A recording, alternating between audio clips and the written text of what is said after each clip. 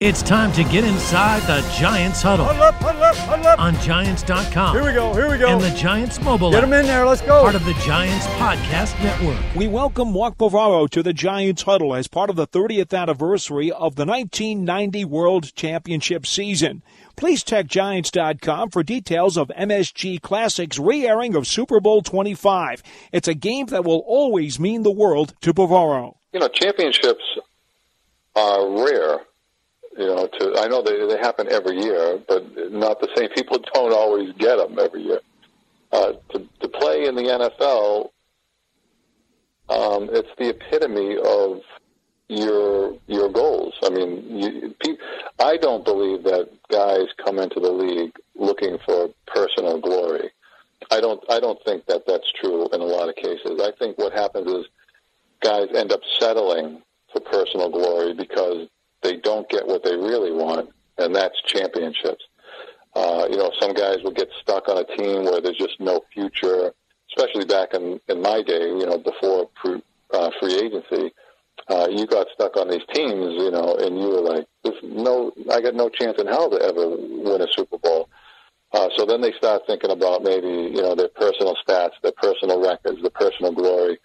But I think if you ask any football player, you know, that's made it to the NFL, if they had their druthers, would they rather have personal glory or would they rather be part of a Super Bowl championship team?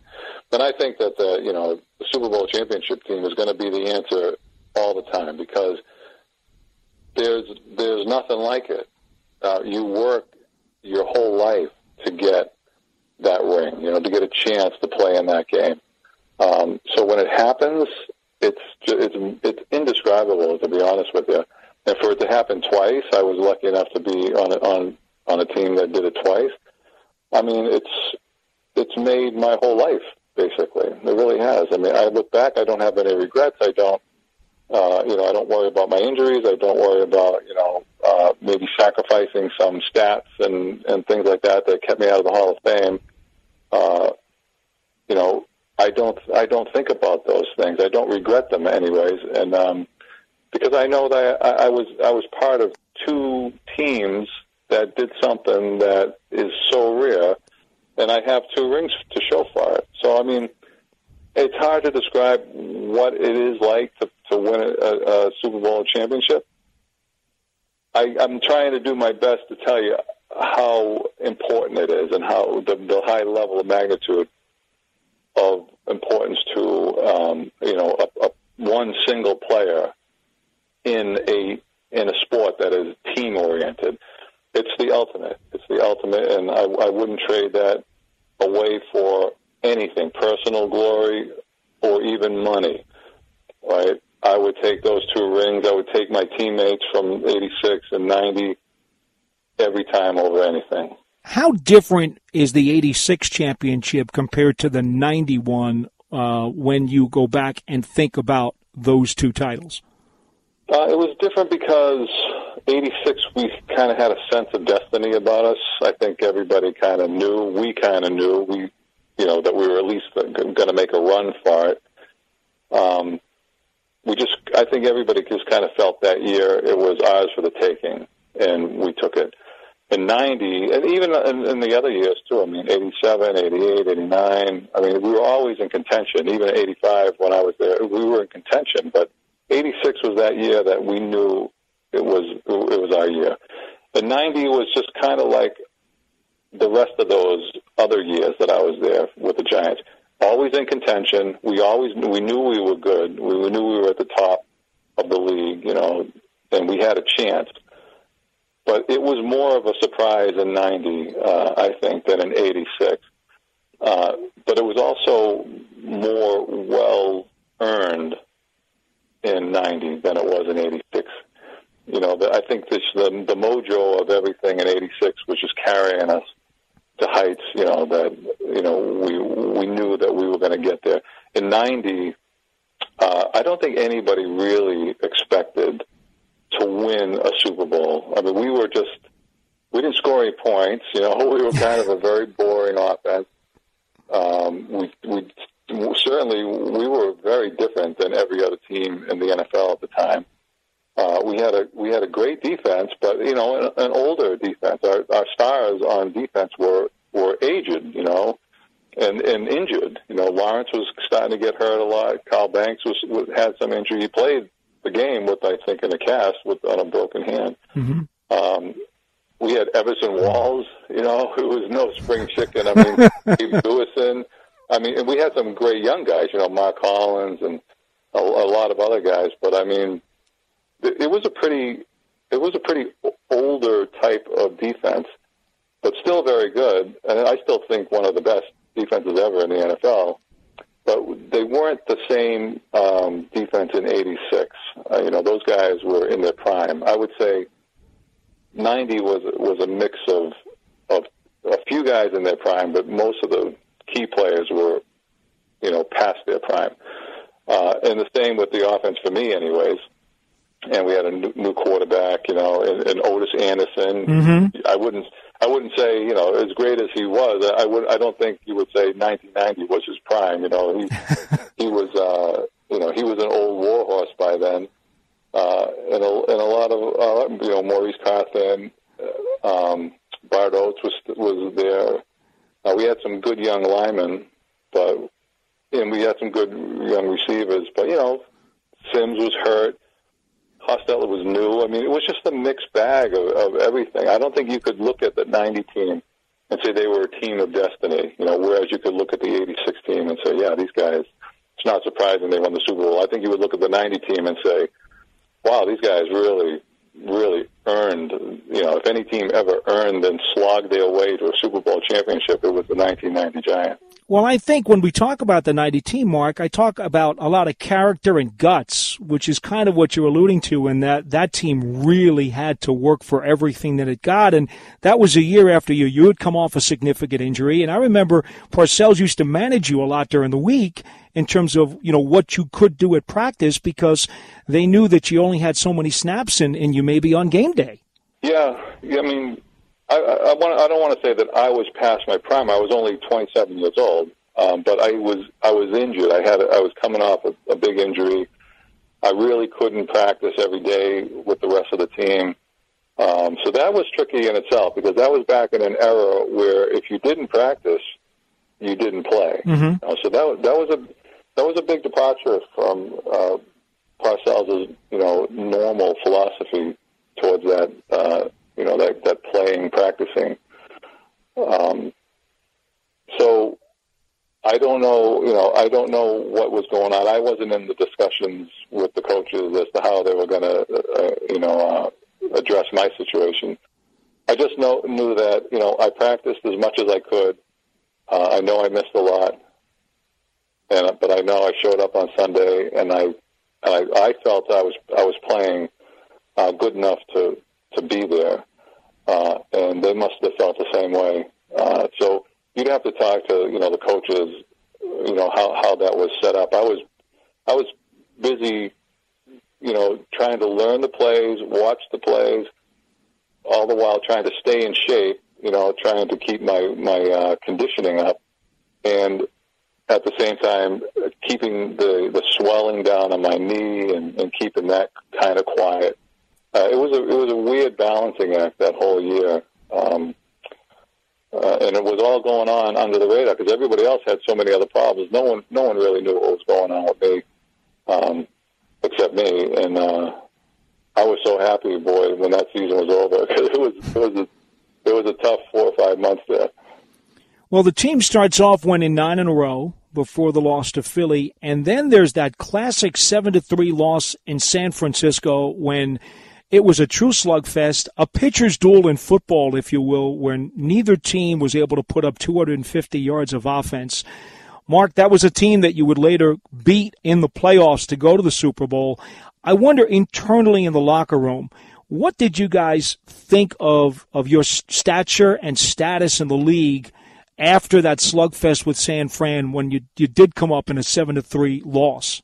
I think that's one of the, that's the beauty of Bill Parcells and especially that 1990 Giants team. I don't remember being affected by that game one way or another. I know that it was a tough loss, especially for us on offense, because we didn't produce. The defense obviously produced, and I mean that was the whole story of my whole time there at the Giants. Without that defense, we wouldn't have done anything. I always thought the offense was just there, kind of complementing the defense. We did just enough, to win the games, but the defense is what really drove us. And in that game, we just didn't pull our weight. I think, what did we score? Just one field goal? Maybe? That's it. Or zero. I don't even remember. But we couldn't even get on the board, really, to beat the 49ers, so I think just scored one touchdown. So that was pretty pathetic. But I don't think that, we didn't hang our heads. We didn't have a defeatist attitude. I think we put it behind us pretty quick. Parcells wouldn't let you dwell on things like that. I don't think anybody lost any confidence. I don't even, you're asking me the question, I don't even remember what the attitude was, because I don't think anything at all changed. We just went right back to business.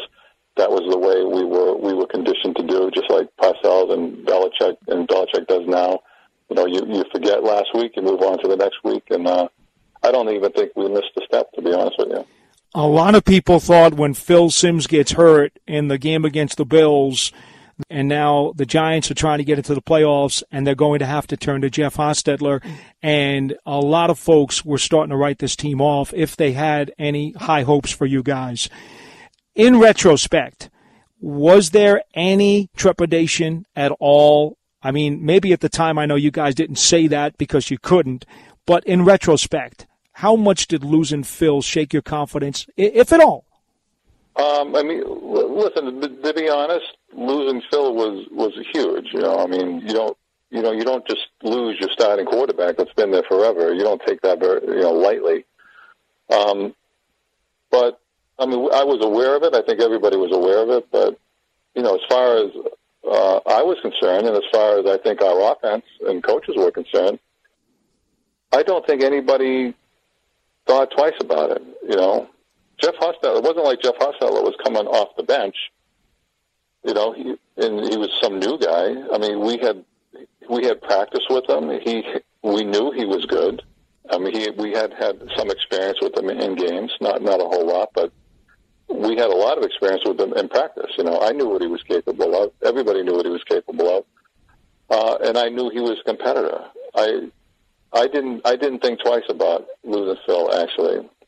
In fact, I thought that Hostetler was going to come in and add to something that Simms wasn't really capable of doing, which was the running aspect of the game. I mean, Phil always thought he could run, but he really, I wouldn't say he was a running quarterback, but I know sometimes he likes to think of himself like that. But Hostetler was a running quarterback. I mean, he knew how to do it. He had experience doing it, and the coaches knew that, and they built a game plan around that ability.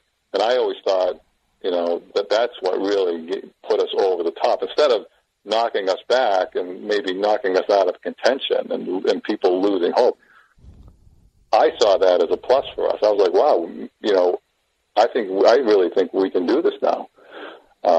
And that's not a knock against them. That's a compliment to Hostetler. Like I was always aware, and as well as my teammates, we always knew what he was capable of. And when he got his chance, boy, he took it and he proved us. He proved me right, anyways. Now, if you ask me, when Hostetler got knocked out of the San Francisco game in the championship game, and Matt Cavanaugh came in, yes, there was a sense of deflation in the huddle as far as I was concerned. And I love Matt. He's a great guy, but I was like, this isn't going to happen, like this, Thank God, I think Hostetler came in.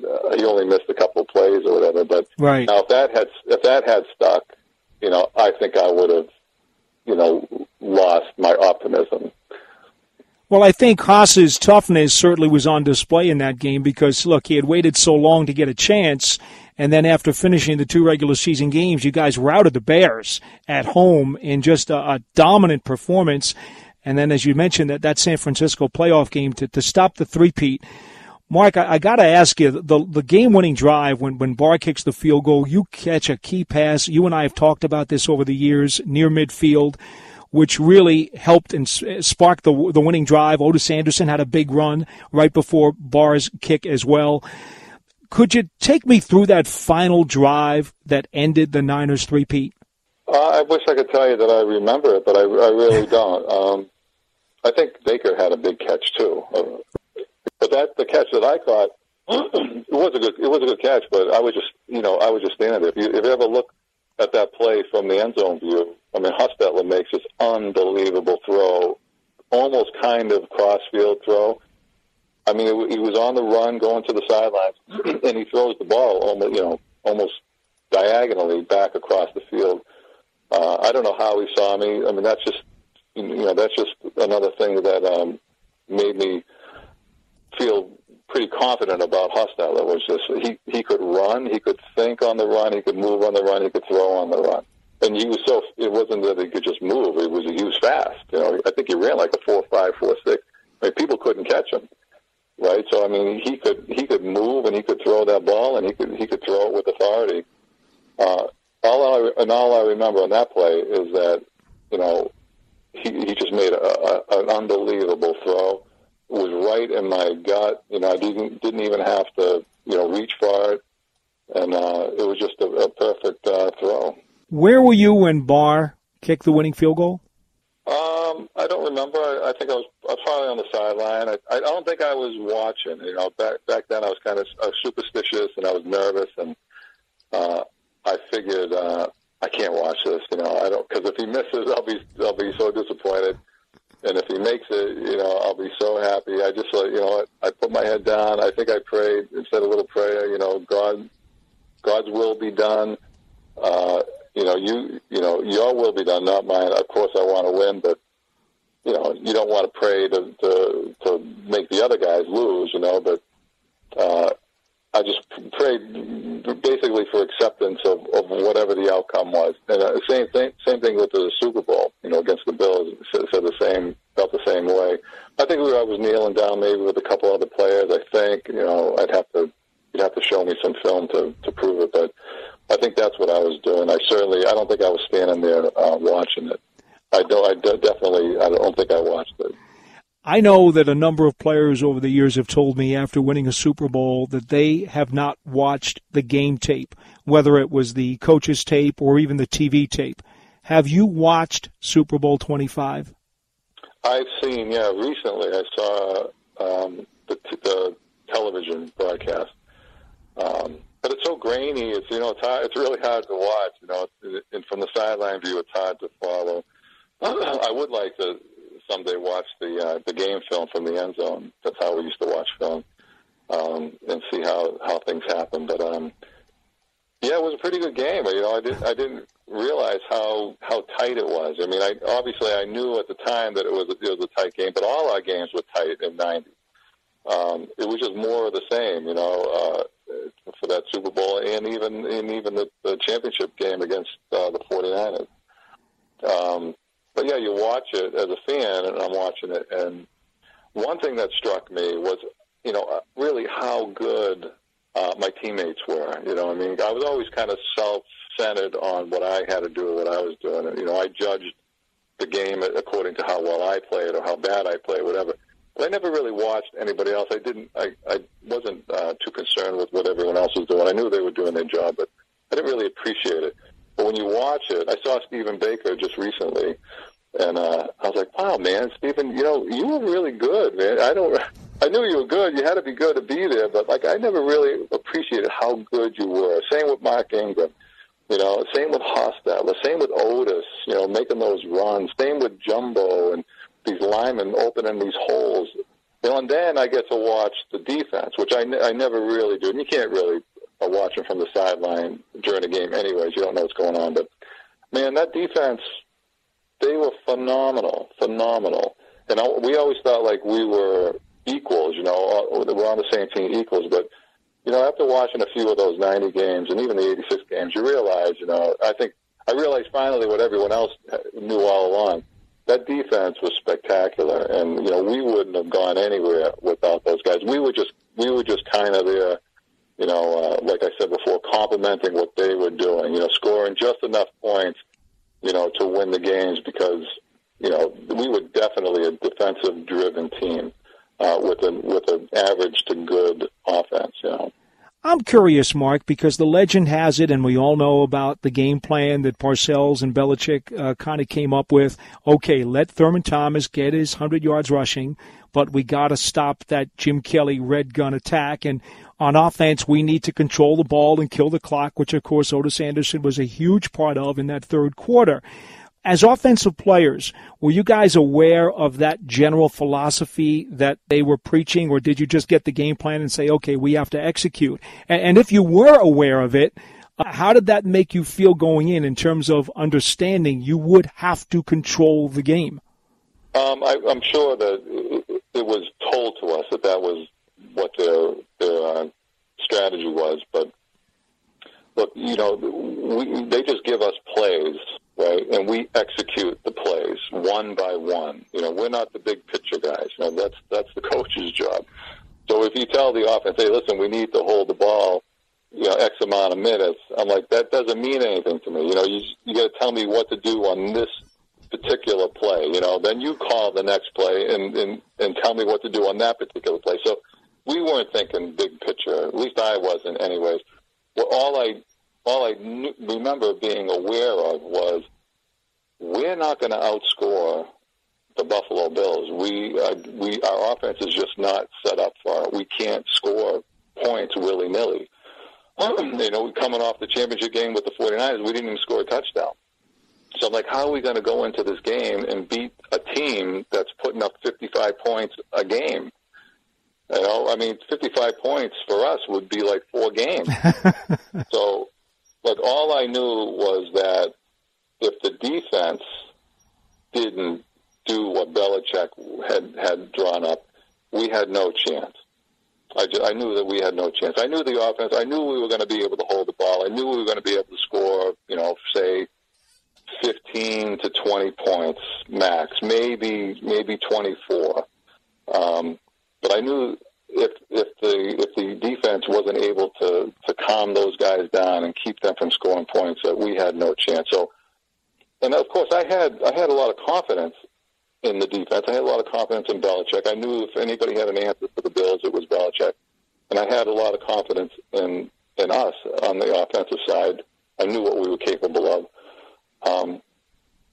But, when you see a team that's scoring, like I said, 50-plus points a game, every game, doubts creep into your head. You wonder, geez, can they really keep the score low? And not only do you got to keep it low, you got to keep it really low. You can't keep them from 55 points to 30. You can't even keep them from 55 points to maybe 24, because I didn't think we were capable of scoring, more than 24 points. So I did have some trepidation going into that game whether we could pull it off or not. But I never had any doubt that we would be able to control the ball offensively.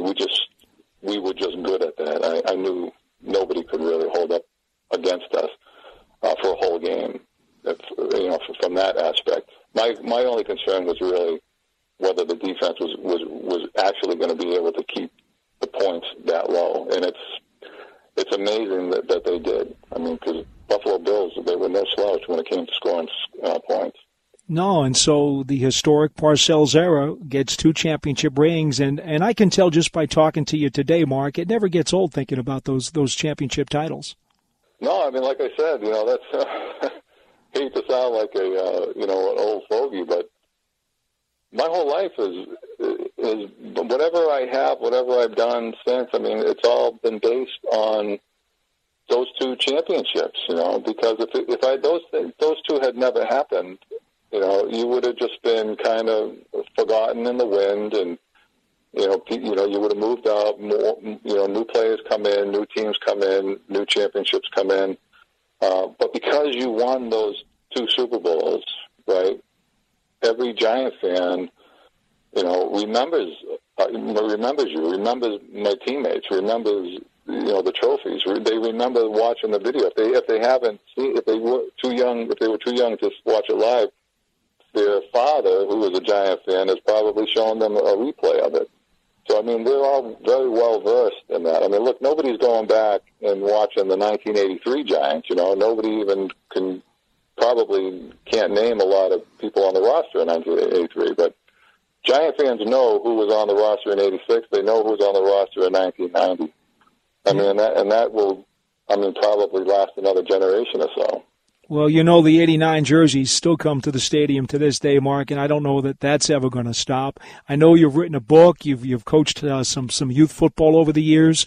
What are you doing these days as you just try to relax and enjoy the memories? I'm actually working a couple of different things. I work primarily with Phil McConkey. He's president of Academy Securities. It's a disabled veteran broker-dealer. They have a great outreach to disabled veterans and veterans in general. They find these guys, they teach them the ways of Wall Street, and they set them up in careers. And also, on the other hand, I'm doing some work with Lawrence Taylor and Otis Anderson at this new company called Tridelics. They have this great memorabilia type thing, it's like a poster board, but it's they call it 5D technology, so there's some depth to it. You gotta see it to understand what I'm saying, but people can check it out at tridelics.com. I'm having fun. I'm enjoying that, and I'm at home a lot with my new granddaughter, and I'm playing a lot of golf, especially now with the COVID stuff. Everything's good. I'm in great health. My shoulder, my knee, my back, things are good. I haven't felt this good in 15, 20 years. So life's good right now.